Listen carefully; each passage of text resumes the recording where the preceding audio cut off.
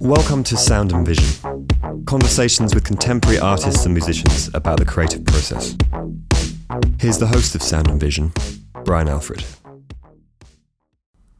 Sound and Vision is sponsored by Golden Artist Colors. Golden makes the best acrylic paint, core watercolors, and Williamsburg oil paints, and are available in pretty much every art store or online at goldenpaints.com. Trying to get a really dark surface for your painting that is completely matte and has no reflective quality? Try their black gesso. It's the most amazing, rich, deep black that you can get to start off a painting. They have a ton of other textured gels and pumice and different things that you could add to your paint to get a different kind of texture. There's just so much to work with. Check out their stuff at goldenpaints.com. You can find out more information there.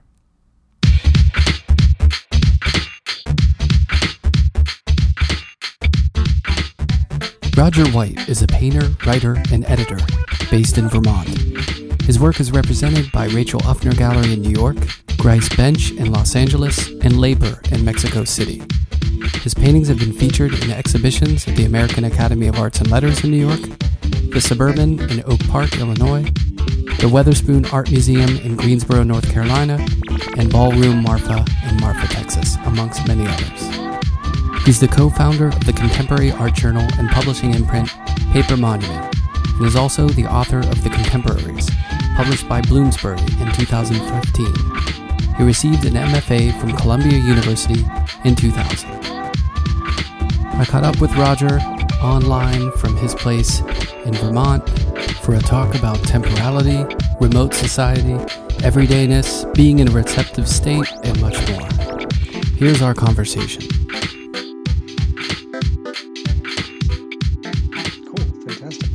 So I was, I was looking at your work recently, just thinking about it today, and some of the words that pop into my mind when I'm looking at it is kind of like serene or peaceful. There's a lot of kind of quiet. There's a quietness to it, which lines up perfectly with 2020. Exactly. Yeah, it's really on trend, I think. Yeah, you're really. I mean, this is the moment for your work to just. Right. Yeah, there was somebody. I can't remember who did it, but I saw on social media somebody had made up a little Onion-esque headline about the oil painting market cratering because there would be a flood of still life paintings on the market right. After quarantine, and it hit very, very close to home because there was a moment where it seemed like during the first kind of stressed out and yet somehow giddy, freaked out phases of social isolation when people were setting up home studios and trying to figure out what to do, and you did see sort of a moment of depiction of the everyday pop into right. Yeah. But that was back in March, so it's like several lifetimes ago. Isn't that crazy? What we went through, yeah. It's crazy, right? The time stretch that's happened. Yeah, it's very new. It's very new. I haven't experienced anything quite like this. Yeah. The parallel to that phenomenon that you were talking about, I think, is the people who are making sourdough bread. Yes. Or yes. Flour being unavailable because everyone's bought all the flour up. I know, yeah. Still lives and baking bread are kind of, I think, the same lineage. I think so. I sometimes I do wonder. I think the sourdough phenomenon seemed to be about, the ritual of it.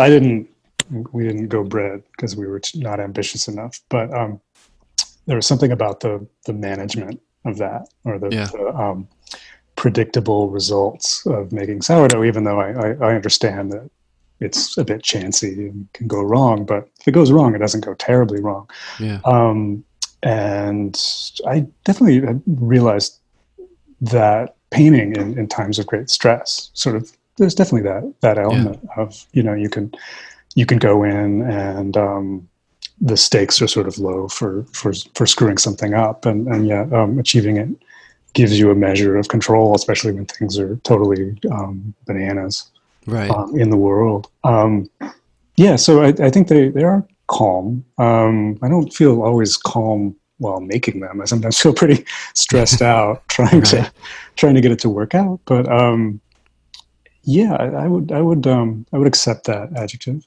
Yeah, it's funny because I mean that's a kind of work and aesthetic that resonates and that I'm interested in, and I think inevitably in times like this, I feel there's an inclination for people to prioritize importance and meaning and creativity, right? So like, well, how could you just paint like a still life at this moment when things are so raw, like there's so much tension and, we need creativity to be an agent for change and all that. And I'm kind of like a dualist, like I'm making up that word. Like, there's like a duality in everything, I think, and there's the stuff that's got to hit, the nail right on the head. And then there's also the things that are kind of the escape from that, or the, it's kind of like thinking of the other side of the coin. I'm really interested in beauty, and I love that Agnes Martin idea of like everything's about beauty. Either it's beautiful or the lack of beauty in the world. That kind of duality, and I think it's important. And I always feel a little uncomfortable when people will say, well, work like this isn't really relevant right now, or you shouldn't be doing this kind of work or that kind of work. I don't know. Have you thought of that at all? Oh yeah, absolutely. I think that it's a sort of a microcosm of the question that I think all artists probably face. That even artists that are visual artists that are very engaged, very directly engaged with the times that they're working in. Although I do think my work is directly engaged with the time that I'm working in, and if in a somewhat oblique way. And the question is, well, why am I not out doing something which is sort of, more direct or communicates very broadly, the avenues through which art travels or is seen are sort of relatively small compared to other platforms that people might have. And I think you do find yourself sort of chasing your tail or wondering,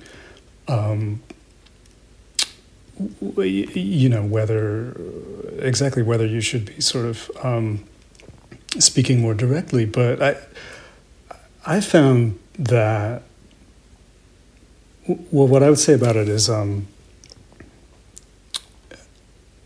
going to have to sort of like edit these long pauses probably slightly out as I go. What did I say?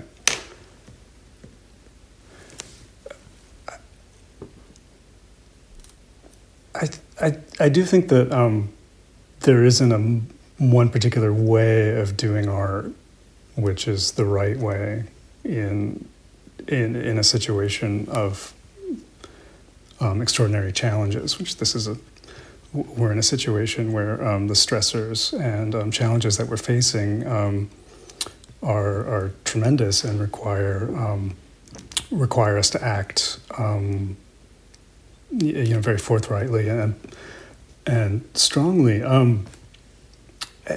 because I think that art is a resource that we can draw on to act in that way, or to decide how to act.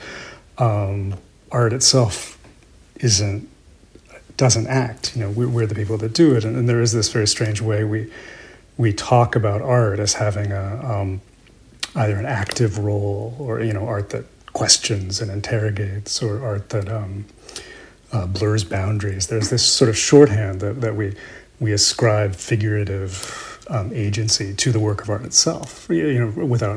And we don't, of course, believe that. We don't really believe that a painting questions something. But sometimes I think those ways of speaking do lead us into a strange kind of pseudo problem about art. It's like, well, why is it my art needs to act more? And it's like, you need to act more. Right. And you can draw on the resource that works of art, the resources that works of art constitute to go into the world and be a better person, a stronger person, a sort of a braver person. And there's so many different ways that can happen through art, through engagements with art. I think that, I was thinking about with the toppling of Confederate statues last week, and thinking about how many people that would be critical of that and just see it as destruction. But I don't know. There's ways of thinking about, I don't know, having an engagement with art where it might lead you to understand that gesture in a more open-ended way as something which is constructive, as itself a kind of an intervention. Not that you have to have studied institutional critique to get what's going on with that, but for example, that's one way that an engagement with art can be really useful, even if it's engagement with sort of very abstract art in a sense. Definitely. Yeah, that, between, talking recently with someone about the sculptures that have been defaced in protests and the meaning of that mixed with those statues coming down, which are technically artwork, right? Right. But I don't know, it's really hard to see the value in something that's, holding up these figures who held, really bad sort of ideals and actions in their past. It's such a complicated thing, and thinking about how artwork and these ideas kind of mingle. I guess it's a pretty heavy way to start off the conversation. Yeah, I know. It's so heavy in the mind, though. You know what I mean? I feel like it's been, a lot. And actually, I think that's one of the most kind of powerful and stressful and difficult challenges of this whole quarantine, and is just how severe the abrupt, you're by yourself for months. And then all this influx of information and, on all these events that you just, I don't know if you're like me, but I'm not particularly tethered to my phone, but I mean, I'm just seeing this stuff nonstop, you know what I mean? And I don't want to ignore it, but at the same time, it's almost like it's a really heavy cocktail of just like negativity and like media saturation all at once. It's a lot. It is a lot. I think I've been really fascinated with the idea that art could be somehow about, precisely what you're talking about, precisely the way that you're, on the one hand, you're in your own body in your house, and lately you're stuck in your house, and we were up to very recently, but at the same time you're mentally all over, and you're sort of out into the world, and we're constantly, or I'm constantly trying to calibrate those experiences, and often it's an experience of earlier this spring, it was an experience of immobility and restlessness at the same time. For me personally, fortunately, it was an experience of safety. I wasn't sick. My family didn't get sick, but intense concern and worry for people that were not in my house. Everyone else that I wasn't seeing, and there's something somehow I think art can kind of express that or be about that. Maybe because it's. Well, in my case, in making paintings, it's something very physical and immediate, and it's about, the paintings are about things that I'm seeing, firsthand, so to speak. And yet they go out and they're sort of distributed this year, in the same channels through which we receive our news about the world. Yeah. I'm only seeing, no one is seeing works of art live right now. It's all coming. Right.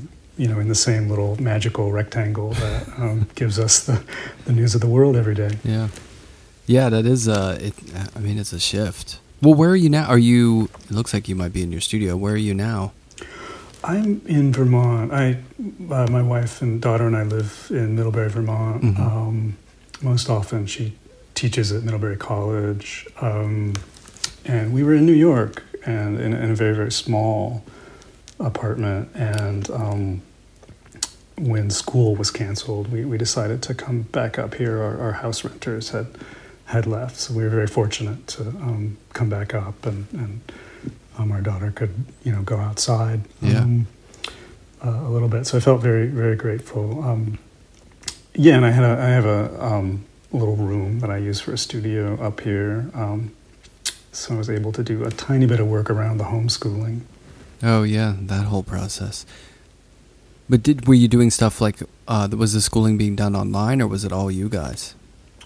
It was online. She's in first grade in public school, in New York Public School this year. So we would have a list of assignments every morning to tick off, but very little face to face. So yeah, that was another steep learning curve, right, for everybody who has kids. Yeah.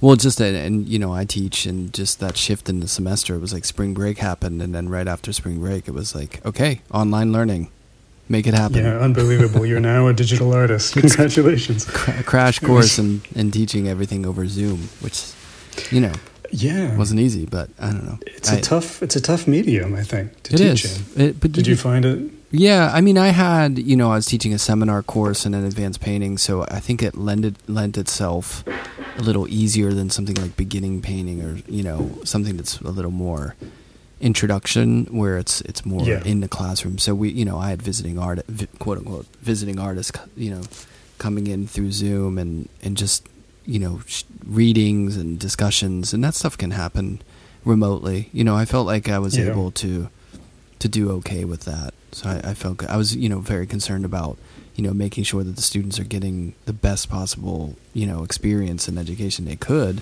So I was putting a lot of pressure on myself to make sure that I'm doing a good job with it. But I felt like it went okay, as good as it can, without being in person. Right. But, that's great. That's great. I think I had more trouble. I didn't do as good a job as I think I ought to have, but I certainly tried. It was amazing to. Well, I had a group of senior undergraduate art majors who were just sort of getting rolling on their thesis projects, and some of them had very ambitious sculptural installations planned, and they found themselves back home with no space to work, with no materials. They kind of got out with the shirt on their back and none of their art supplies. So it became about how do you use those, how do you accept those constraints that you're under. And we talked a lot about moments in art where artists, by necessity or choice, really sort of, abandoned the studio or got out of the studio. We talked a lot about, like in the late 60s in New York, where when conceptual art happened, and how much of that abandonment of the studio had to do with the sense that institutions were in crisis. Think about like Adrian Piper deciding to make work on the streets of New York and not work in the gallery system, and go and ride the city bus and do these direct interventions, was, I think, very much about the feeling that cities were very unstable then. Yeah. At that historical moment. It's funny because when I think back to being, especially an undergraduate student, like getting my start in finding art and like making it, I think most of the really important things that I've learned in that environment was when I was pushed outside of my comfort zone. Like if I took an installation art class for the first time, or was working with ceramics and didn't have that experience, like, forcing yourself out of your comfort zone and using different materials and all that, you can really learn a lot, I think. So, being back in your parents' house or your, apartment at school with no access to like all your materials is like, okay, well, what can you make happen with a pencil and a piece of paper, or, with your iPhone? I had to making videos and video art and, showing them Fischli and Weiss, and like Gabriel Roscoe doesn't have a studio, like all this stuff, like right. You can make things in difficult circumstances, and it's really about creativity and trying to rise to that challenge. Easier said than done, not comfortable, but sometimes you need that, you know? Yeah, for sure. There were moments where I felt like I was a bit Pollyanna about the situation. I was trying to be very enthusiastic and keep the energy up and keep the momentum going. And I kept saying, like, this is great, you know, this is really wonderful. You're a post-studio artist. And they were not having it at times.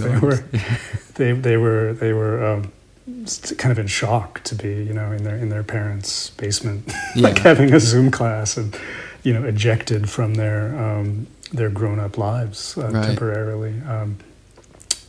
I feel like students who are, let's say, juniors and undergraduate should not be so tied to their process at that point that they can't, like, you know, take a left turn or work in a different way. I think that's important. I think maybe if you've been working for, you know, 20 or, not that it's okay, but if you've been working for 20 or 30 years and you've got your thing, you know what I mean? It might be harder to break out of that, but a good challenge. I totally agree.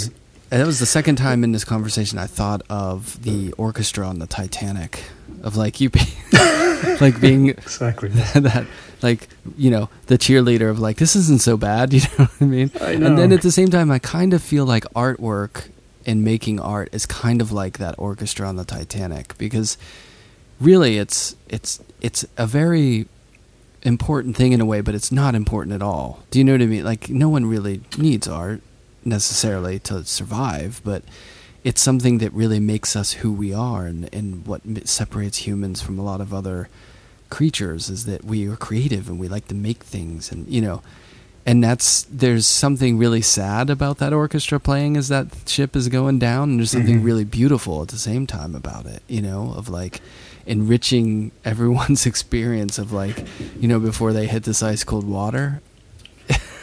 Yeah, that's darker than that's pretty dark. I get pretty dark, but that's up there.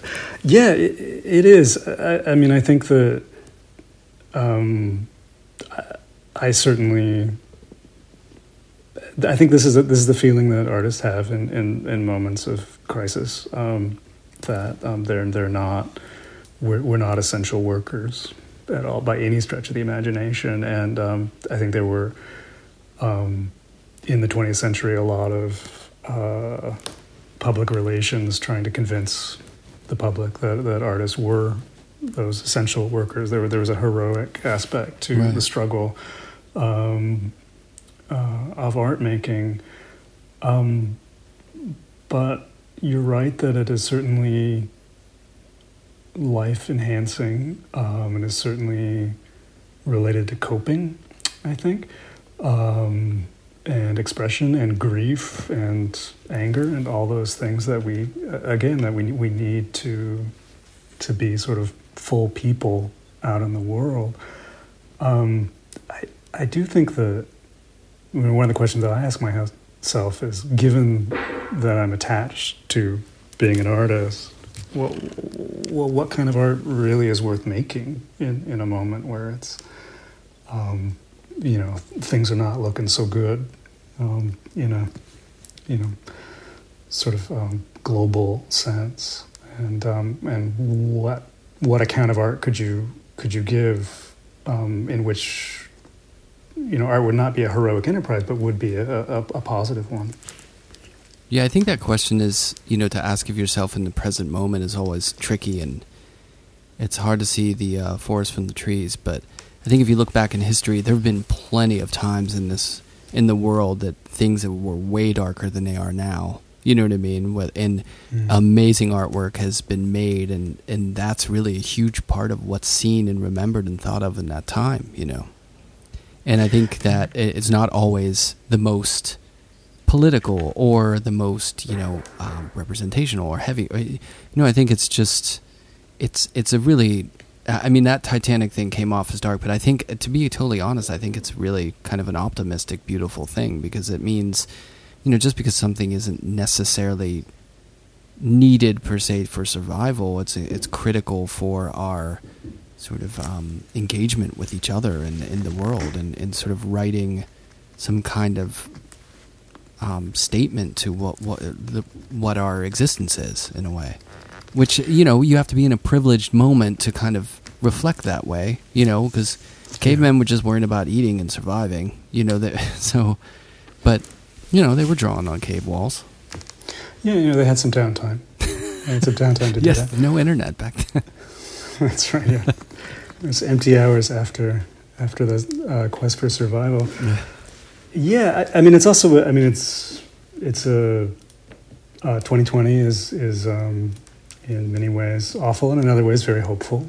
I think the hope that we can get out of this, and there's so much energy right now that I think everyone is hoping turns into change and turns into a way out of this, dreadful political situation that we're in this country.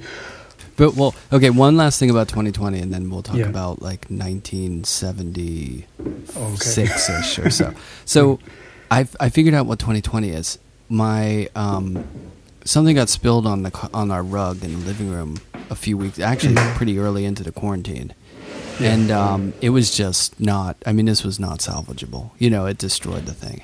And that carpet has been there for, a year and a half or 2 years probably.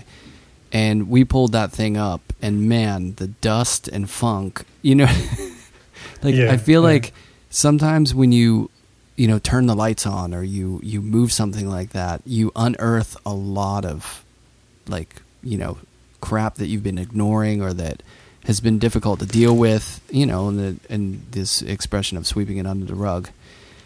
It's for a reason. And I think, in a sense, it's really good. Now we've got that rug gone and we're cleaning every day and we're facing all that dust and funk. And I think that's kind of what's going on now is, videos and the ability for people to share information. It's harder for people to ignore or sweep things under the rug that really should never be swept under the rug. And hopefully I'm optimistic that kind of bearing the light on those things will help clear that out. And, hopefully people will have a better kind of, attitude and way of treating each other. That's idealistic, but that's my hope. Yeah, it is, but that's certainly the hope because, what else? If we don't, we're truly sunk, to extend the Titanic metaphor. Yeah, no, there's something about, I do think that, I've managed to do things slightly different by being forced to immobilize. My schedule is open for the remainder of eternity at this point, professionally, and sorts of things, and that has led to a different kind of attention. And I think that we're seeing the results of that in the way the protests have unfolded. That people are thinking maybe more clearly about things because they're not out at the barbecue or whatever. I don't know. Right. Well, November will say a lot, I guess. Yeah, sure will. So, how was growing up? Were you always a kid making art? Or were you a kid on the baseball field? Or were you a kid listening to music? I was always making art. I wanted to be a comic book artist for a long time. What were you into growing up? I was X-Men, and I was mainly X-Men was the big one. Superman was a little too straight down the middle mainstream, or something. Yeah. Yeah. I don't know. I identified with that, and I think that desire to make comic books was sublimated into sort of the more proper desire to be a contemporary artist when I hit college. That was more respectable for where I went to school.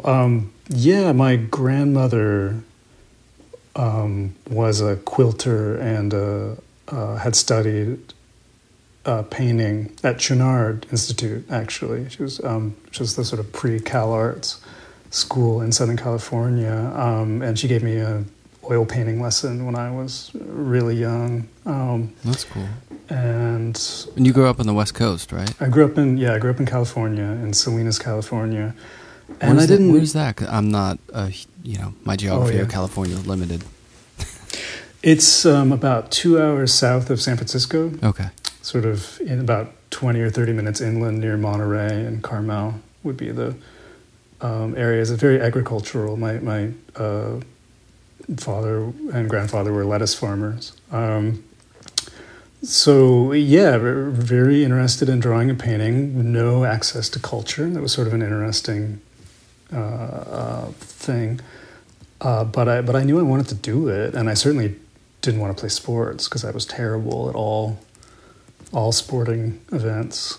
Classic candidate for being an artist. I think I was attracted to art because, my parents didn't have a real perspective on it, and I could make it up as I went along without judgment because they didn't know about it, weren't that interested.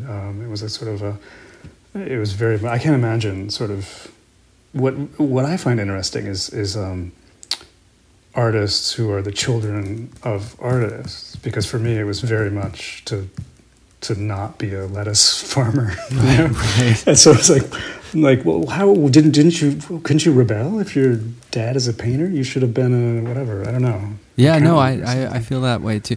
Supposedly from the people that I know whose kids are artists as well, they do go through a heavy phase of like, I will never be an artist or do anything like that. But then it comes around, and at a certain point they're like, yeah, I guess this is in my genes or something. This is it, the family trait. I was also very jealous because it seemed like, you would see it as a kind of a concrete possibility to have your life in the arts. And I was always very hesitant. I was like, is this really a thing that you can do? What does it mean? Whereas, it must be nice to sort of see it as just, something that one could choose to engage with for a life. Right. When you're growing up. I will say that a lot of people that I talk to have had someone in their life who, had done it maybe tangentially, not like an immediate family member, but they get this sense. And then there's quite a few too who just are in school and they're like, wait, this is a major? Like I can do this? Right, yeah. Exactly. Yeah. Whereas I don't know how it was for you, but when I was in undergrad, when I was in school, it wasn't that I thought that I could actually do it. I just got enamored with it. And then there was a major, and I was like, oh, okay, well, that's enough. I can major in it. Yeah. And then I didn't think about the next step till probably my next to last semester, where I was like, okay, what do I do? And then people started saying grad school. That's like something you could do. And I was like, oh, okay, I guess that's what like there wasn't the kind of information you have now where there's roadmaps for things. It was just kind of like you would have a teacher and say, well, you should apply to this place, and that place. And that's just what you did. Exactly. Yeah. It was so word of mouth. It must be very different now than it was then in terms of the information. But it also felt so obligatory. And it was like, you had to go to grad school.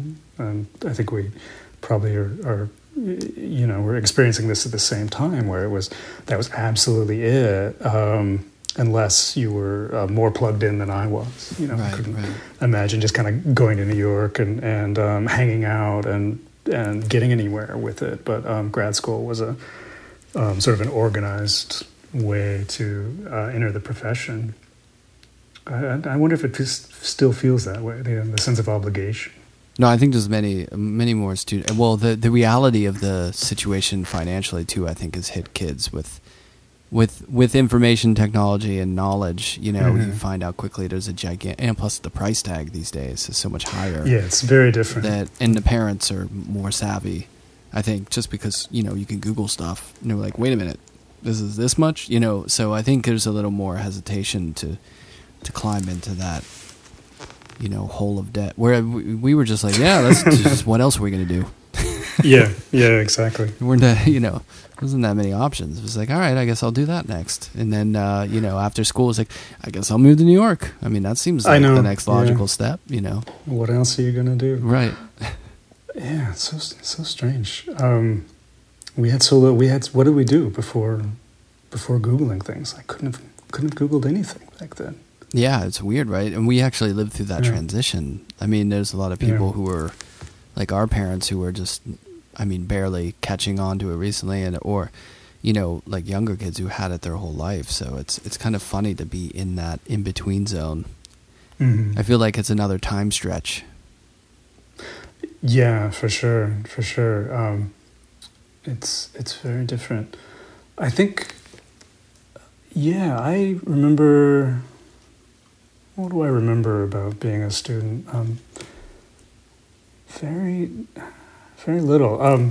It's funny how I think it comes down to, I teach at RISD a little bit. I work with the painting graduate students there, and they're very, the experience is a lot more structured than I remember grad school being. I don't really remember doing classes, or I think I TA'd a little bit, and we had a seminar, but it was much more just sort of being in the studio, and somebody would come and talk to you a little bit, and then you'd be back in the studio, and there's probably 5 or 6 things that people said during the 2 years I was in grad school, which were of profound importance for me, but they were often kind of tossed off asides that happened, and they sort of hit the right way, and it sets you kind of on a weird trajectory for the rest of your life. And I'm sure that's still sort of the core of art education,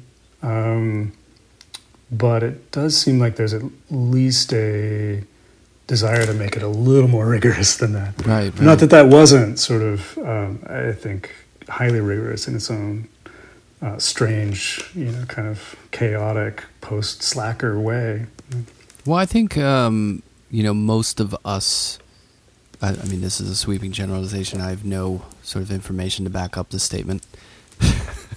Most of us who teach have that core feeling, like in our teaching, that you're going to learn through the act of making, and it's going to be this tangential sort of stuff that you pick up that's really hard to put in a syllabus. And, but now we have to be so accountable for everything that you try to map everything out, in the organization of it. But deep down, those who go on and devote their life to making this stuff, a lot of the core things that they learn and the experiences that they have that are going to be meaningful are not just, the stuff you're saying necessarily, for the 3 hours in class. It's going to be, with their fellow students. It's going to be when you're doing a studio visit, after class or something. And that's just kind of how you learn in a way, I think. Yeah, I think you have to, it happens 24 hours every day. I was thinking about just earlier, I in New York, I had a studio up in the Bronx, and I could, I would go very 9 to 5 when I could, and come home in the evening, and that was sort of it. And I can't work very well at night. I get very anxious, and there's also something about the I can't adjust to the difference in ambient light from looking at the paintings in the day and looking at night. So I would have to have a painting which only happened at night. But tonight I cleaned my brushes after my daughter went to bed, and I looked at I stared at the paintings more than I could in New York, because I would have to get back on the subway, go up there just to stare at the painting for 20 minutes. Wow. And that sort of immersion, I think, has something to do with how one learns art. Yeah. That it's.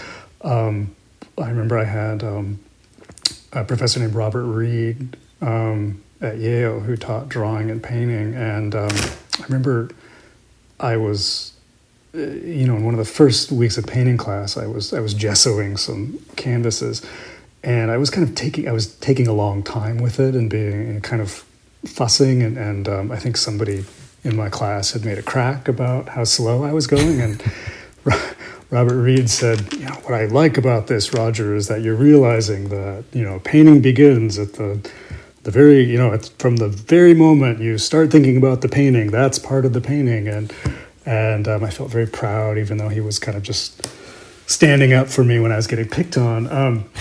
But all those sort of things, and that sort of experience of that full experience of being in school and being together, And all the downtime is exactly why 2020 is such a catastrophe for art education in Zoom.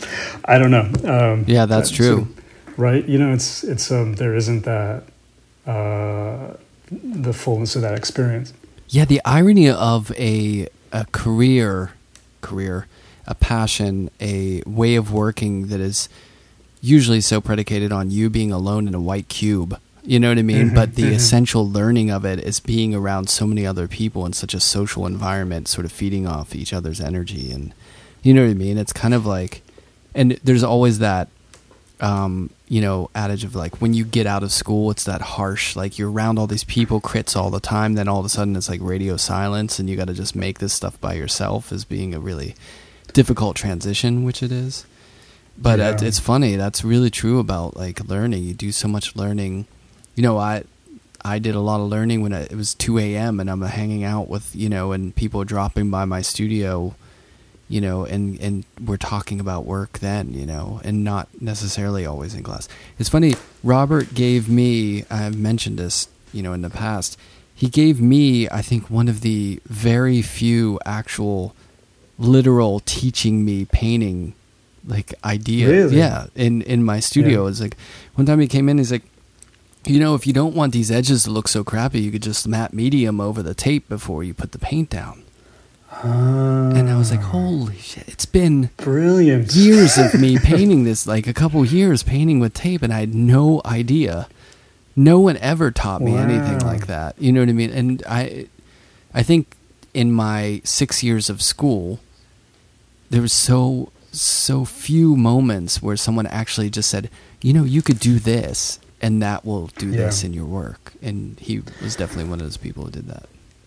Yeah, no, it's nice when someone does that, and it's so that's why is that, Brian? Why was that the case when we were in school, and is it still the case? I would gather back then it was more about wanting to cut more towards you know, the conceptual or the ideas of things, and not really solely the formal approach. Or maybe it was the professors at that time were just a little less interested in talking about like nitty gritty of, you know, how you're making it, more about like what it is and what it means, I suppose. Yeah. I it's puzzling, and I certainly I could have shaved 20 years of error off of my art career if people had told me certain things like that.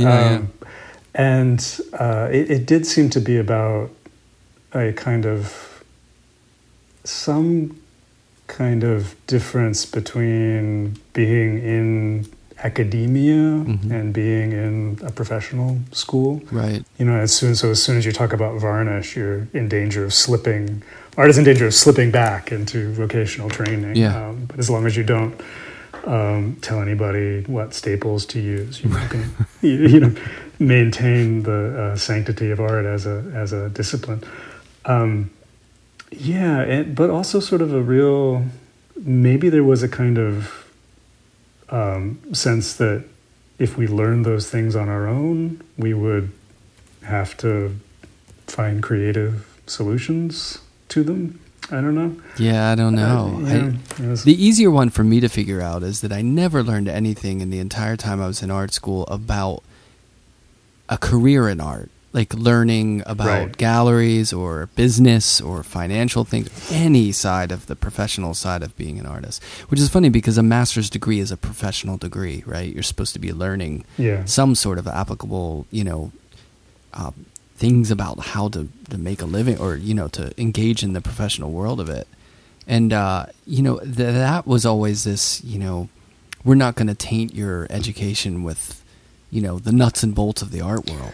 You know, we're just going to teach you how to make art that matters, or that's, you know, important, or I don't know what, you know, it just, I was always like years and years after school perplexed that not all the stuff that I had to learn, whether it was dealing with galleries or art handlers or, you know, contracts or lack of contracts or sale, any of that stuff was on the job training. And you go in so green, and if you're dealing with anyone who's, you know, not a saint, and let's be honest, there's a lot of people in the art world who, are not dealing that way. I mean, you get screwed on a lot of things, or you just have to learn the hard way. Yeah. No, it's very true. Maybe it's because those details are so kind of embarrassing and demoralizing. It's a meaning of, it takes a long time to get paid, and most paintings are sold to interior decorators, and all the sort of conceptual trappings that you're dealing with in school don't always translate to the market. It was very strange, and I think that art educators have rightly adjusted that, or sort of corrected for that lack. Yeah, it took me a long time to realize that Mel Bachner summed it up in 3 words on my last critique when he said, "It ain't easy." Yeah. Now it makes sense. Of course, it takes a while to realize that. I remember there was the one that did it for me was Nan Golden came and gave a lecture when I was an undergrad and about being an artist, and she said, and people were falling over at her feet because she was a legend and rightly so. And she said, well, if you want to be an artist, you should get ready for 30 or 40 years of total financial, moral, spiritual, mental uncertainty and it never getting any better. And that was kind of bracing coming from a living legend. Yeah, the visiting critics are great because they just come in and burn the place down. They're like, screw it, I don't have to deal with this fire. I'm just going to come in and destroy people and like drop the most depressing real knowledge on everyone. They just leave with their paycheck. They're like, yep, I'm out. Yeah. Hop back on the train. Exactly. Like, I'm just telling them everything. It's like coming in and being like, yeah, you know what, kids, Santa doesn't exist. See you later. I'm out. Yeah. But it is, that's important to hear that stuff, It sure is. It sure is, and you're right that, but it's also probably true that there's no amount of telling someone that will prepare them for the firsthand experience of screwing up professionally and learning from that. Yeah, a little primer, whatnot. I mean, I developed a course. Yeah. It was like a special topics 1 semester course about kind of like how you can, when you get out of school, try to, make creativity work for you in different aspects of finding a job and different things, and I felt like, that's not the only thing I teach when I'm teaching, but at least hopefully I gave some students some information that could help them, moving forward in their creative life in some way or another. It doesn't have to be the entire curriculum, but like one class won't kill it. I know, exactly. I think the other reason that it was sort of breezed over was the intensely clubby nature of getting into the art world. That hopefully is something that has also gotten a little bit better, and a lot of people are trying to make it better. That it was there didn't need to be a class there because if you were doing something, somebody would take you aside and introduce you quietly to a person that was going to help you, and it's just enormously unfair, and enormously classist and racist and elitist in all sorts of ways, and to sort of spell that out would have been Rick would have. I don't know. There would have been a loss of prestige to sort of say that. That's completely. That's a great point. I mean, imagine the acting world in Hollywood, right? Yeah, of like exposing. I know. With Me Too and all that got exposed. I mean, imagine that. You're not teaching that in schools. All right, you're going to go meet with this director. You know what I mean? Yeah. Well, hopefully, again, that's lifting the carpet up. You know what I mean? And like exposing some light in those dark corners. Hopefully. Yeah, for sure. So, but did you, I mean, in going through college and grad school, I mean, you thought to yourself, you always knew you wanted to do this sort of, moving forward, and you would just... Yeah, I didn't know what it was, though. That was the really interesting thing about it. I went from, comic books, and then that seemed a little juvenile at a certain point. So maybe I'll be a painter. That's the next best, most interesting thing. But I didn't have a sense of what that meant. In any real sense, I hadn't seen a painting made after, Richard Diebencourt. I think I went up to the SF MoMA in high school, and I saw some Diebenkorn paintings and thought that was contemporary art. And I had no idea, but it was exciting to learn about it. I was an art major. I mean, I knew I was going to be an art major going to college, but I amazingly sort of persisted in it with a total absence of, concrete information about being an artist in the present, in the late 90s, as it were. And so I went to Columbia for graduate school. I think a year after undergrad. I graduated from college, moved back home, thought I could save money, live with my parents, make a portfolio for grad school and go in a couple years, 2 or 3 years. I was so depressed and bored that I rushed right back to school as fast as humanly possible to save myself from total existential dread. And I was so green in graduate school still.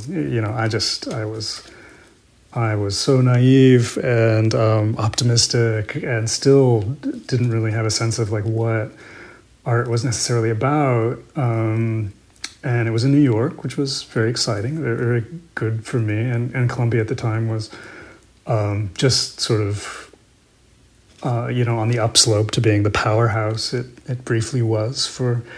Is that retired? That No, I don't know. I think it's. I mean, it's a great program, and it continues to be. It was. Yeah. I was just thinking about the moment in the early 2000s. Oh, yeah. All MFA schools were doing so well at sort of placing artists in the art world. So we were it was ramping up to that, and I think. The other interesting thing about like being in school at that time was I felt like we caught the tail end of the very heavy theorizing of the 90s and the beginning of a sort of loosening up, especially around painting. Yeah. So a lot of my studio visits in grad school, the first question was something like, "Why are you still painting?" Yeah, which is a really challenging way to begin a conversation, because you have to sort of start from first principles, and I didn't know what my first principles were at that point. I was like, I don't know, I like painting, maybe, but you really had to sort of defend it in historical terms, from a charge of obsolescence or being politically reactionary or just passé or actively harmful. And I think that sort of sense went away shortly after, or briefly from academia. I don't get the sense that being a painter was as fraught a decision, shortly after I left the school. It was much more something that one could do without fear of ridicule by Ronnie Horn or any number of wonderful visitors and faculty that came through and were just very hostile to the whole idea of it.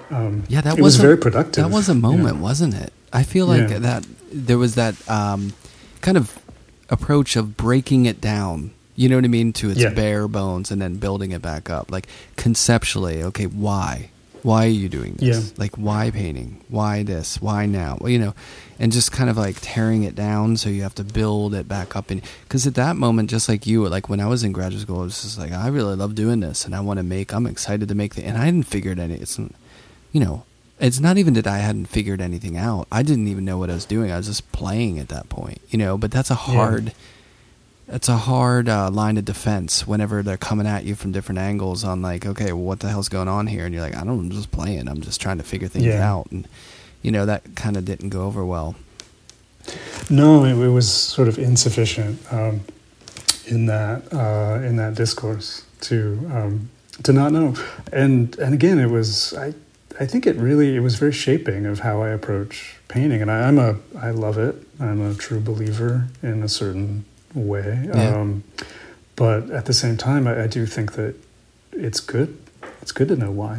you're doing it. It's good to know what painting is doing, like what are the capacities of the form, what are the limitations. There's certainly so many limitations, and what can you really do with it, and also sort of how does it fit in a broader history. Yeah. There's something about, I think a lot about like a painter like John Curran or somebody who, when those paintings, when I first saw them, everyone was so taken with the sense of freedom and irresponsibility that he was demonstrating in the face of what had been a sort of an art world where things happen very differently. And after the fact, I keep thinking like, my God, he's so reactionary. That was just such a step backwards for everything. It was not liberating. It was just like a total tragedy for everything. I don't know. He's a good painter, but I don't. But to be in the moment and to be young and to be thinking about sort of making paintings, it's just interesting how sort of like the meaning of things can change so swiftly, and then over time you really do have to reassess. So yeah, and I think there was an interesting play between sort of restriction and prohibition and a conceptual top-down approach to making art, and this kind of transgressive, permissive position of being a painter, where it's so bad.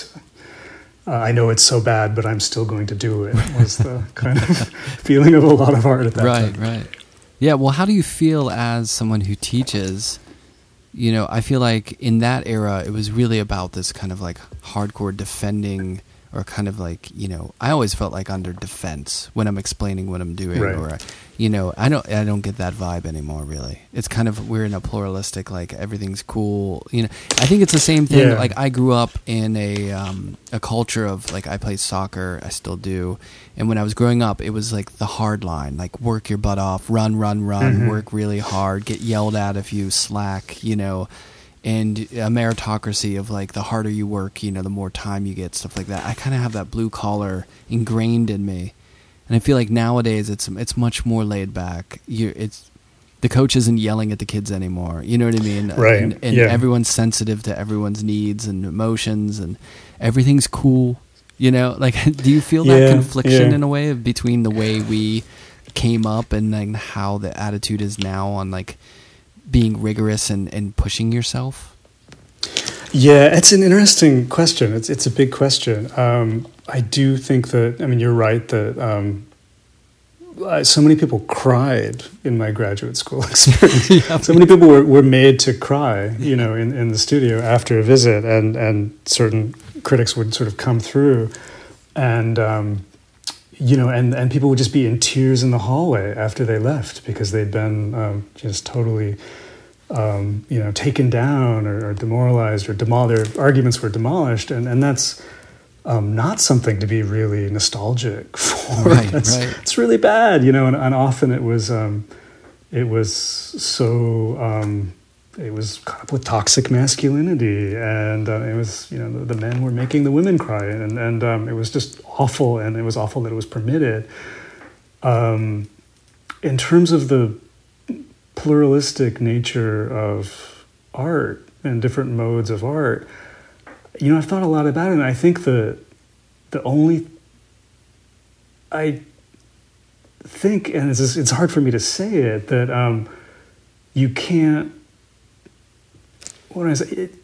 It's the end of sort of like positioning within a cultural field. When you think back to sort of in art theory, the moments when it seemed that only abstract painting could accomplish certain, critical agenda items, or only neo-expressive figuration, or only institutional critique work, or only social practice, and these different sort of forms were seen as the ones which would most sort of lead us in the direction we wanted to go, and the other ones were total shit.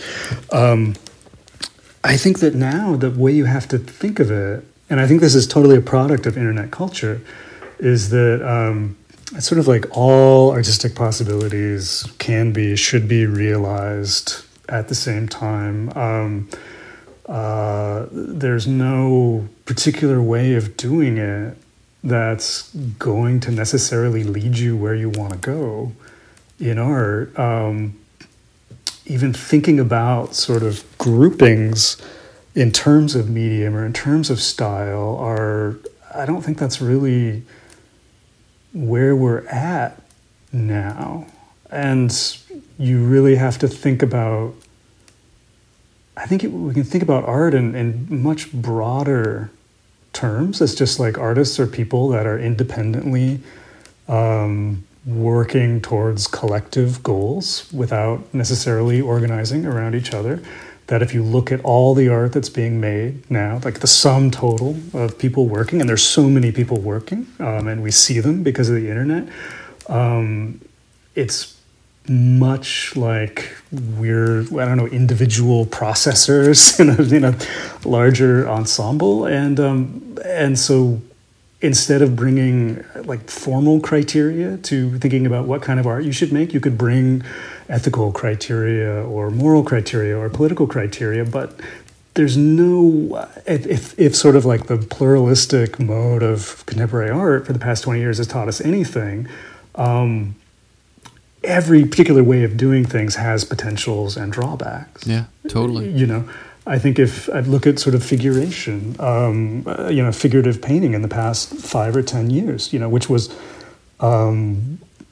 in the sort of cultural wars and problematics of the 1980s would have been written off as totally reactionary, like totally inauthentic, sort of like insufficiently critical, and yet the power of that work to sort of articulate values in society and to sort of change the way we understand subject positions is amazing, So So I think like when I'm teaching, and I think that most people that are teaching now like are sort of,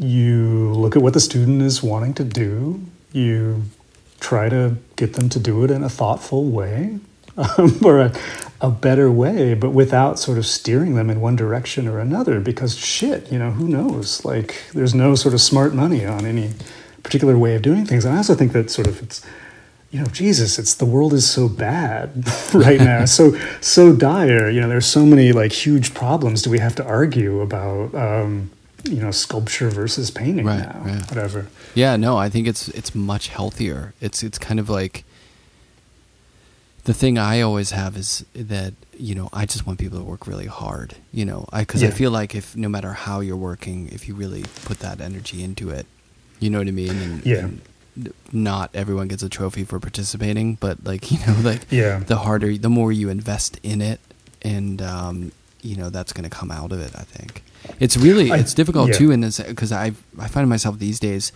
kind of loving everything, or having a hard time not like I just try to see the value, and I'm interested in so many things, even if it's nowhere close to my aesthetic. Like I will appreciate artists who I just wouldn't want to hang it on my wall, and I'm not really inside. It's not my aesthetic, or I'm not into it, but I love the work. I just love the idea of those people making the work, and I feel like when I came up, there was such a culture of not liking everything else and just having your lane, and I think it's so much healthier now because everyone kind of can get into each other's stuff.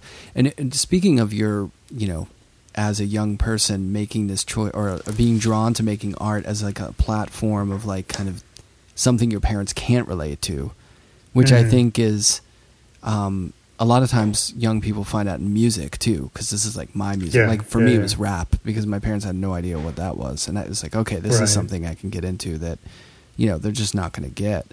Was music around too for you? Was that part of it? In listening? Listening. Yeah, I mean, I think one of the things I like about being a painter is that it leaves your ears free for being receptive, and it's music is such a part of studio culture, and it certainly was in school. We had cassettes, cassettes and mixtapes and stuff that people would bring in, and that was that sort of sonic space was so important. And again, I mean, there's such an affinity. There's what I love about painting and music is that you can never quite map one onto the other in terms of how they work. I've been listening to a lot of jazz fusion like for the past three months, and so I'm thinking about what is the sort of what is the equivalent of this kind of drum production in a painting, can't, or what is the equivalent of a sort of a chord in painting, and you're constantly slipping through these different sort of metaphors for understanding what you're doing, and it's usually very productive, and it ends in that cliche of painters saying it's like music. Yeah.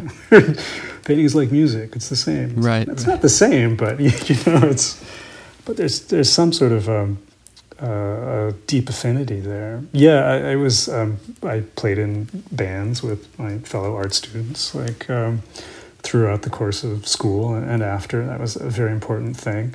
I think that's another sort of generational thing. It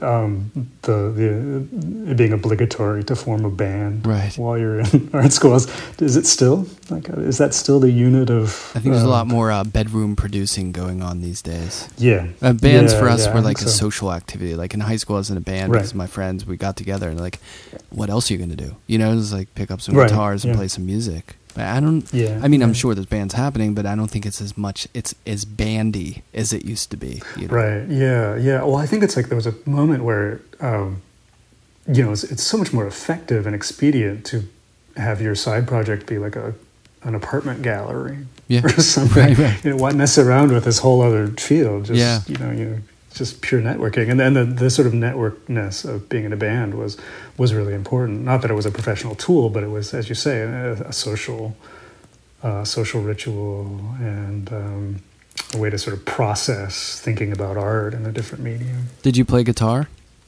I played bass, which is I think the classic art student instrument of low commitment and limited skill. Not that great bassists are great, but you can kind of hang in there in the band and not cause too much trouble. Yeah, I feel like bass is one of those instruments where it's easy to just hold the line. Yeah. But that makes what I did. Exceptionally difficult to be exceptional. True. If you're a bass player and you stand out, that's saying something. Yeah. Hold the line. That's exactly. Yeah, I'm just filling a certain space on the thing and not fucking up too bad. Right. So were you in undergrad? Is that when you first started writing too? Because you do a lot of writing, right? Yeah. It wasn't. I mean, I went to Yale, which is a very heavy academic situation. So I was writing a lot for my classes. It was after I got out of graduate school, and as you said, sort of faced that steep drop off in conversations that comes from being an artist, a young artist out on your own in the world, where I missed the conversation, I missed the discourse of grad school. I'm not a very good socializer, so writing became a way to kind of converse with people at a distance. I started writing reviews for the Brooklyn Rail because a friend of mine, Megan Hoyer, was an editor there, and I just started picking artists whose shows I was interested in, and tried to sort of figure out what I thought about them. I had no idea what I was doing. It was really a kind of a anti-loneliness project in a lot of ways. Were you able to? Was that getting it in the Brooklyn Rail the sort of opening of the door to being able to contribute to other places, or was it something that you were working on? Because I think when I got out of school, ironically, the band that I was in graduate school led to a lot of socializing, because I always kind of an introvert and had difficulty socializing, and I think if you can get your foot in the door somewhere, that can really help kind of like open that up. Because you were saying you weren't particularly out there moving and shaking all the time. Is that the way that you were able to extend that out into different platforms? Yeah, a little bit. It was I mean, I think that artists should write. I think more artists should write. I think it should be more. I think it is a lot more common now. Yeah. It's seen as a kind of a part of the job description. It was a little bit less so, however many years ago that was. So there was a bit of a novelty. I think for editors, it was sort of interesting to have artists writing from the perspective of an artist about a show, and it would complement some of the other perspectives, and sort of real quote unquote critical perspectives. It's a lot less weird now to see it. So yeah, it was exciting to see your name in print. I mean, it was kind of again, I was so sort of starstruck by New York at the time. I was like, I'm in the Brooklyn Rail. It's great. Right. And the Brooklyn Rail is a real thing, and people would read it. And so I felt like I could, put myself out there, to use a phrase that I don't really like, in a way that suited my abilities. And so has that always kind of been a parallel? And then you started Paper Monument, right? Yeah. My friend Duško, Duško Petrović, and I started Paper Monument, and it came out of writing for magazines for a few years in there, that we thought naively that it would be easy and fun to start an art journal. Piece of cake, right? Yeah, piece of cake, just something we could do on the side. Wouldn't take over our lives in any way. But also to sort of have we thought of it as a venue for kind of slower projects, or thinkings that were off the magazine cycle. Because to write a review for the Brooklyn Rail or Time Out that I wrote for you, it was very timely. Yeah. It was dictated by what was happening in the gallery season, and we wanted to sort of have a platform for people to say, like, well, I've just been thinking about such and such, and there's no show coming up, it's on my mind, and like, great, do that, how long should it be? And so there's a bit more flexibility in the format, and we wanted to encourage other artists to write, and sort of bring that voice to the discussion. And that led to other writing things, like longer writing projects and whatnot. It's, from a time management perspective, it's terrible, because I think painting really, I don't know if it is the same for you. I suspect it is. Just however much time you have, that's half as much time as you feel you need to make the painting that you're working on. Yeah. So writing is even, I think, worse than that, in terms of just the labor of it. It's exhausting. So I love doing it. With teaching, it often gets shuffled to the bottom of the pile of things to do. Yeah, because I think writing is not that I do too much of it, but writing's one of those things for me that I really need time, space, and quiet. Yeah. Because I'm bad at it. So like I really need to focus. Me too. Whereas like painting, I can be a dad, and I can be, coaching kids, and so I can do a lot of things, and I can jump in there and I'm like, okay, I can do this. But I feel like writing, you really need to kind of give yourself that space for it. And it's not easy. No, it's not easy. And I think it's even easier, I think it's harder if you think of yourself as a writer. And that was always my only saving grace, was that I was kind of, don't think I'm a real writer. And so I'd get to a certain point and be like, this isn't great, but it's a good thing I'm not a writer. How do you school the old escape hatch? Yeah. Exactly, yeah. Well, good thing this isn't my main drag. Yeah, I don't know. I think it's, what's really cool about Paper Monument is like those, I don't know if you call them books, the compendiums, those things you put out, those are so, A, they're great, and B, I see them in so many people's offices or studios, and they've become a real integral part to a lot of people's sort of creative practice and just thinking about art, which is great. It's wonderful. Yeah, it's incredibly gratifying because we did not think that would happen, as the cliche goes. I mean, they were so strange, some of the projects, and the way we did it, and so kind of haphazard and eccentric that it was amazing that they resonated, and I feel totally happy to be a part of it, to have been a part of it. And we did Draw It With Your Eyes Closed, the art assignment compendium, and there was a wonderful terrifying moment where it had been listed on some kind of management training website as a useful tool for sort of people in business and industry to loosen up and get creative about how they approach IT or something. we're thrilled and horrified at the same time. Right. You didn't expect it to land there, right?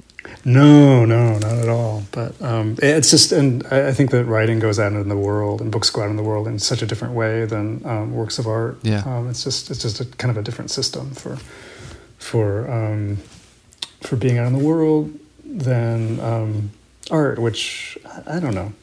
Maybe that's also sort of outmoded, but it seemed that the channels for exhibiting and distributing painting were much smaller than for text. Yeah. Which is, as I say it, I realize that's completely not true anymore, in terms of painting. And paintings get out there in the world in such different ways now.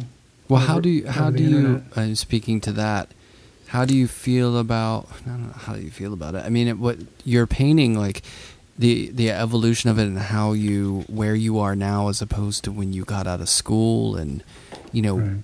Can you just touch on your paintings in general? I mean, I've always been really interested in them, and I mentioned at the beginning kind of like these sort of phrases or thoughts that pop into my head, but maybe I'm totally off. But can you just talk a little bit about them? And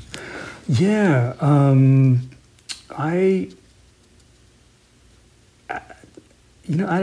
think that I find myself I feel like I've always wanted to do basically the same thing in painting, which is to talk about everyday life a certain way. Talk about things that are at hand, that that I can see, that are around me, but also through that to talk about the way the world is now, and the moment in history where we are. Most of the paintings are, they're pictures of objects. Most of them are things, although there's portraits and abstract paintings in there in the mix. I think I'm a little better at it than I was when I was in school, but I'm sometimes astonished at the lack of conceptual progress that I've made over this length of time.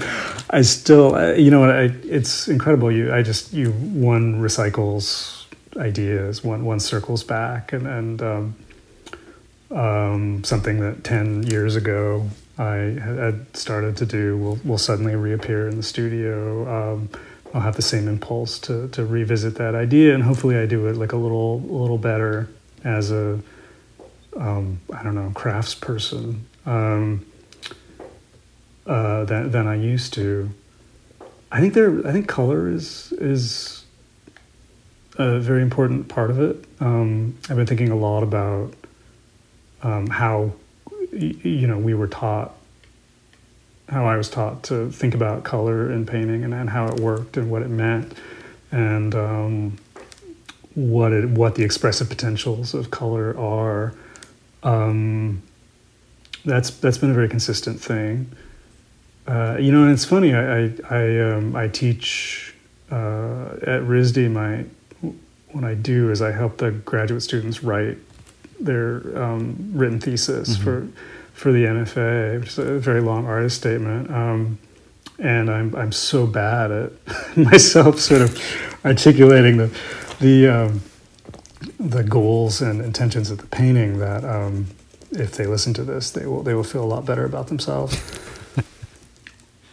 Well, when you said, well, I don't know conceptually how my work, the jump from out of school and now, if your work is kind of concerning what's around you, your environment, sort of reflecting the world and your world and your interpretation of it, I mean, isn't that kind of something that's kind of like in a microscopic flux, but it's always changing, but it never looks like it dramatically changes? Like, I would imagine, are you a fan of ukiyo-e?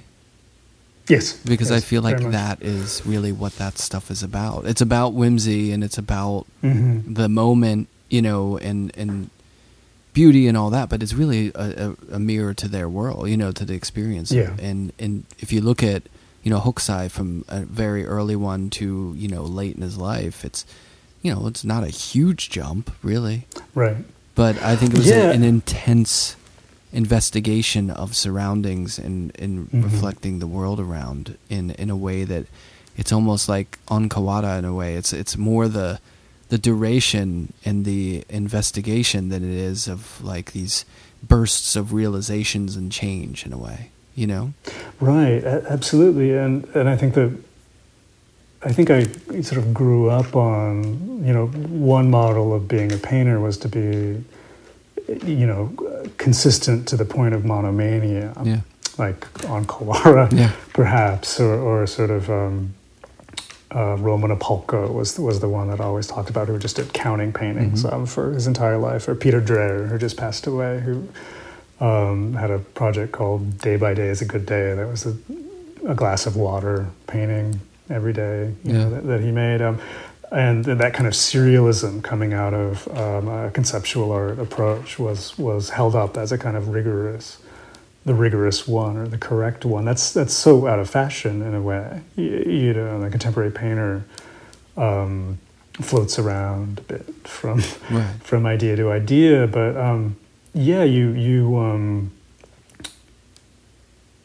I do think that painting has always been about, or my painting has always been about, like, very little differences, which hopefully make some, big difference, and without really wanting to be quite so obsessively focused as those artists. Like in fact, I do sort of, I think that if there is a central point to the work, it's still life. It's still life. It's the sort of the common object. But I sometimes will deliberately, make myself do something really oppositional to that. I'm making some abstract paintings this year, just to not have it be so consistent. Because those sort of differences introduce kind of rupture into the body of work in a way that I find really challenging, and there's always some reason at the end of the day for me to make these weird detours, even if I don't understand what it is at the time.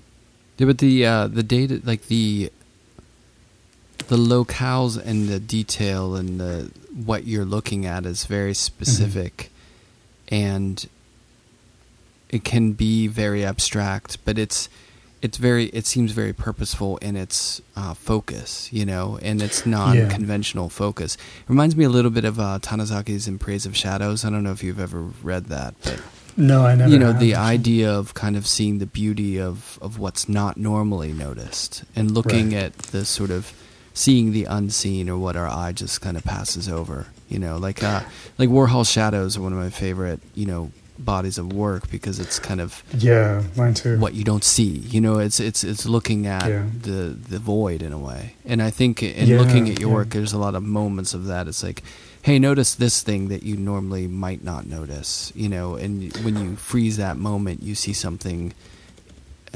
different, and it changes your it recalibrates your way of looking, I think. But it requires a patience in the viewer, which a lot of times isn't there. Yeah, I've accepted that. That's totally fine. I mean, my daughter sometimes will want to paint in the studio with me, and I'll get out, bright acrylic paints, and we'll sort of have fun. And she'll say, "No, I want to paint the boring ones." That's what she calls my paintings. It's like, the real. She wants to really paint, the boring ones that I do, and I that's a boredom is a real. Is definitely the name of the game for me in a certain way, and sort of retrieving a painting from being terminally boring. In terms of the everyday, like the way I see it as timely is that, like the construction of the category of the everyday, like in aesthetics, was very much a sort of a post World War II European thought formation that corresponded to a period of time that was unusually predictable for a certain sort of like narrow section of the world where, the boredom was a problem, and thinking about sort of Benjamin Bucklow's writing on conceptual art and administration, just that this specter of a world that was so buttoned down that tedium was like this stultifying force that you had to resist or evoke, ironically in works of art. The world is so much less boring now, and so much less predictable, that the kind of notion of like every day is I think really stretched in a way. We're kind of, our predictive models are not working. We are off the kind of our forecasting has been really off for some time, in terms of what's going on. And when you think about sort of the climate crisis, like, what does it mean to think about sort of everyday life when, the world's literally on fire for a lot of the time. And those kind of like those rhythms, those ideas of just kind of like repetition and sort of downtime are really like in scarce supply now.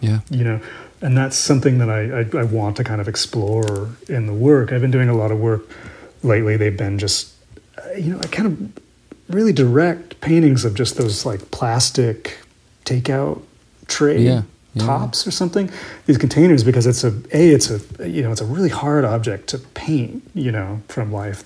It's this translucent piece of molded plastic, but also the temporality of that object is so interesting. Right. It's disposable, and yet it will outlive us, as a species. Like this dumb little thing that I got my sushi rolls in, it will be around, long after humans are gone, because it won't decompose. And then also the sort of the time of looking at it long enough to paint it is another kind of duration. That and so like it's really, there's a kind of a time aspect that I've been thinking about in terms of the everyday of and trying to sort of fold in the everydayness of being a painter, going into the studio and looking at something and trying to make it mean something to somebody else. My mind went to that aforementioned Orozco show of the 4 plastic yogurt caps on a wall that blew my mind that could even be, a show and work at that time. Like, wow, that's what he did. And then, seeing like a Tony Conrad piece where he played, for the CMJ Music Fest for like a one note for an hour. Those moments I think are so compelling and weird and interesting and beautiful. And it requires so much of the viewer or the participant to bring something to that. And I think it's really difficult stuff to do, but I find it really interesting, Yeah, I think it's rewarding and maybe that's something about, I mean, you mentioned sort of hard work as being a one possible value that we could say is necessary for being an artist, even though you could express that hard work in so many different ways. But maybe there's something else about the kinds of demands that you ask, the kinds of things you ask for from the viewer that could be sort of a value that we could kind of agree is important to art in some way, or worth kind of fighting for. Yeah, totally. But it could take so many different forms. Now, Tom Friedman staring at the piece of paper for, was it 1,000 hours or something? Yeah, exactly. That piece? Love that one. Yeah. Which is, and which brings me to the music thing. I mean, he was one of the teachers at Skowhegan when I was there, and we would trade electronic music. And and having him in the studio was great because in talking about the work, I mean, he was just on another planet, you know what I mean? Like I couldn't understand. It was just amazing, such a great mind, who thought about things so differently. I love that kind of stuff, Yeah, it's great. It's there is a kind of a cult of tedium in art. Yeah, definitely. Is also something that it feels very generationally specific. Right. And I taught a seminar a couple of years ago where I thought wrongly that sort of the best kind of art to show to college students in a seminar room in Vermont wasn't painting and reproduction, but it'd be time-based work. It'd be video work because it would suffer maybe less by being shown on a cheap flat screen, through a projector, compared to sort of showing paintings, which I do think suffer, in that context, and the sort of the excruciating sense of boredom that the students felt when confronted with, these very boring art videos. I realized that it's just culture's so different. Yeah, it doesn't hold up. the taking it in. I was doing that where I was showing like Koyaanisqatsi and like Weekend, the traffic scene in Weekend and like things like that are just long and even like the way things go by Officially and Vice, which holds up for a little bit, but then at a certain point it's like, all right, when does this I know. Like I think time, like patience in viewing has changed. It has, and I'm an impatient viewer, just like the rest of everybody. And I'm impatient with a lot of that work too. I think there is sometimes like somebody will look at something and say, this really could have been shorter. There's really no reason why this had to be quite so sort of Wagnerian or Matthew Barneyan in a way, but at the same time, you do adjust to it. You sort of accommodate to it, and you are changed a little bit. Well, it's the idea. That's right? it's also the idea of it, more so than the experience, which is also compelling. Like the Tony Conrad piece, like playing, or John Cage's Silence. Like that's really interesting idea. It may not be the funnest thing to sit through. I don't know many people who saw that Christian Marclay piece with the time where the clock is but the idea of it is amazing, and it exists, but you're not watching the whole. No one's spending like 24 straight hours watching that thing. I the only person I know, there's a poet named Andy Fitch that I know who talks about just. He is the only person I know that will go to the Warhol film retrospective and watch Empire. just sit there, start to finish, and be fully engaged and entertained as a sort of a perceptual sensory experience. But for most of us, we're not on that sort of level with it. But but painting also is so strange because like a bad painting takes 5 seconds to sit through. It's not like a bad play or even a bad novel. You can sort of, the instantaneous aspect is so present or co-present with the sort of durational aspect in a really interesting way. It's sort of, I think it's humane to make a boring painting in a way that's it's very kind to the viewers. Right. That's why video art's so hard for people, because they're in an environment where they're so used to being able to have that immediate, like, okay, I'm not buying it, I'm on to the next one. But in video art, you're committing to a certain amount of time to first of all, you had to crawl through that really dark curtain space that they put that thing in, bump into people, and your eyes had to adjust, and then you got to sit there for half an hour and watch whatever it is. Right, and there's the social aspect of leaving in the middle of it. You have to be willing to sacrifice that credibility if you walk out on such and such a thing. Well, fortunately, we're not writers, so the gallerists won't worry about us writing a piece. Exactly, yeah. If we were writers or critics, that would be a big issue. For sure. So are you painting a lot during this quarantine, or are you having a hard time? Are you being productive, or? Yeah, I sort of, I don't know. Maybe I think that, and then I look at what I've done, and it's very little. I would say that I'm a homeschool teacher first. Yeah. For the next couple of weeks, and then I think I'll be a camp counselor after that.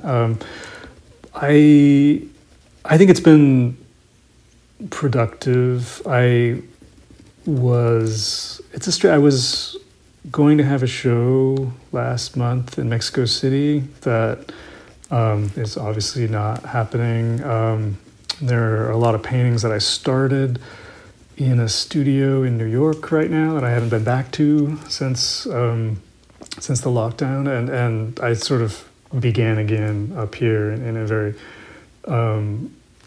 and again sort of like a smaller way, like smaller works that I could do in this tiny room that I have to use.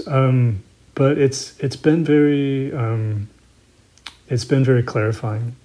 Yeah, I would say, and I think I think there'll be a lot of great art that comes out of this year. Agreed. I think it will be an amazing year for art. I'm not saying that my art will be a part of it, but just because you're not rushing things to get them out the door for this or that. Yeah, and I think what we mentioned before, a lot of right. people are going to make some changes that they normally wouldn't have. I've just been talking to a lot of people since this who are saying like, I never had the time to slow down and think about this way or work in these materials that I normally don't work in. So, a lot of people reverting to a lot more drawing, or a lot more smaller things that they can like move through ideas. I know that's happened to me in this time frame. So.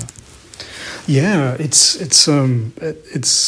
we're still, and just to experience it in real time and to think of those things. I think also politically, that's, I think the success and the force of the protests has to do with, I think more people maybe being in a receptive state. Yeah.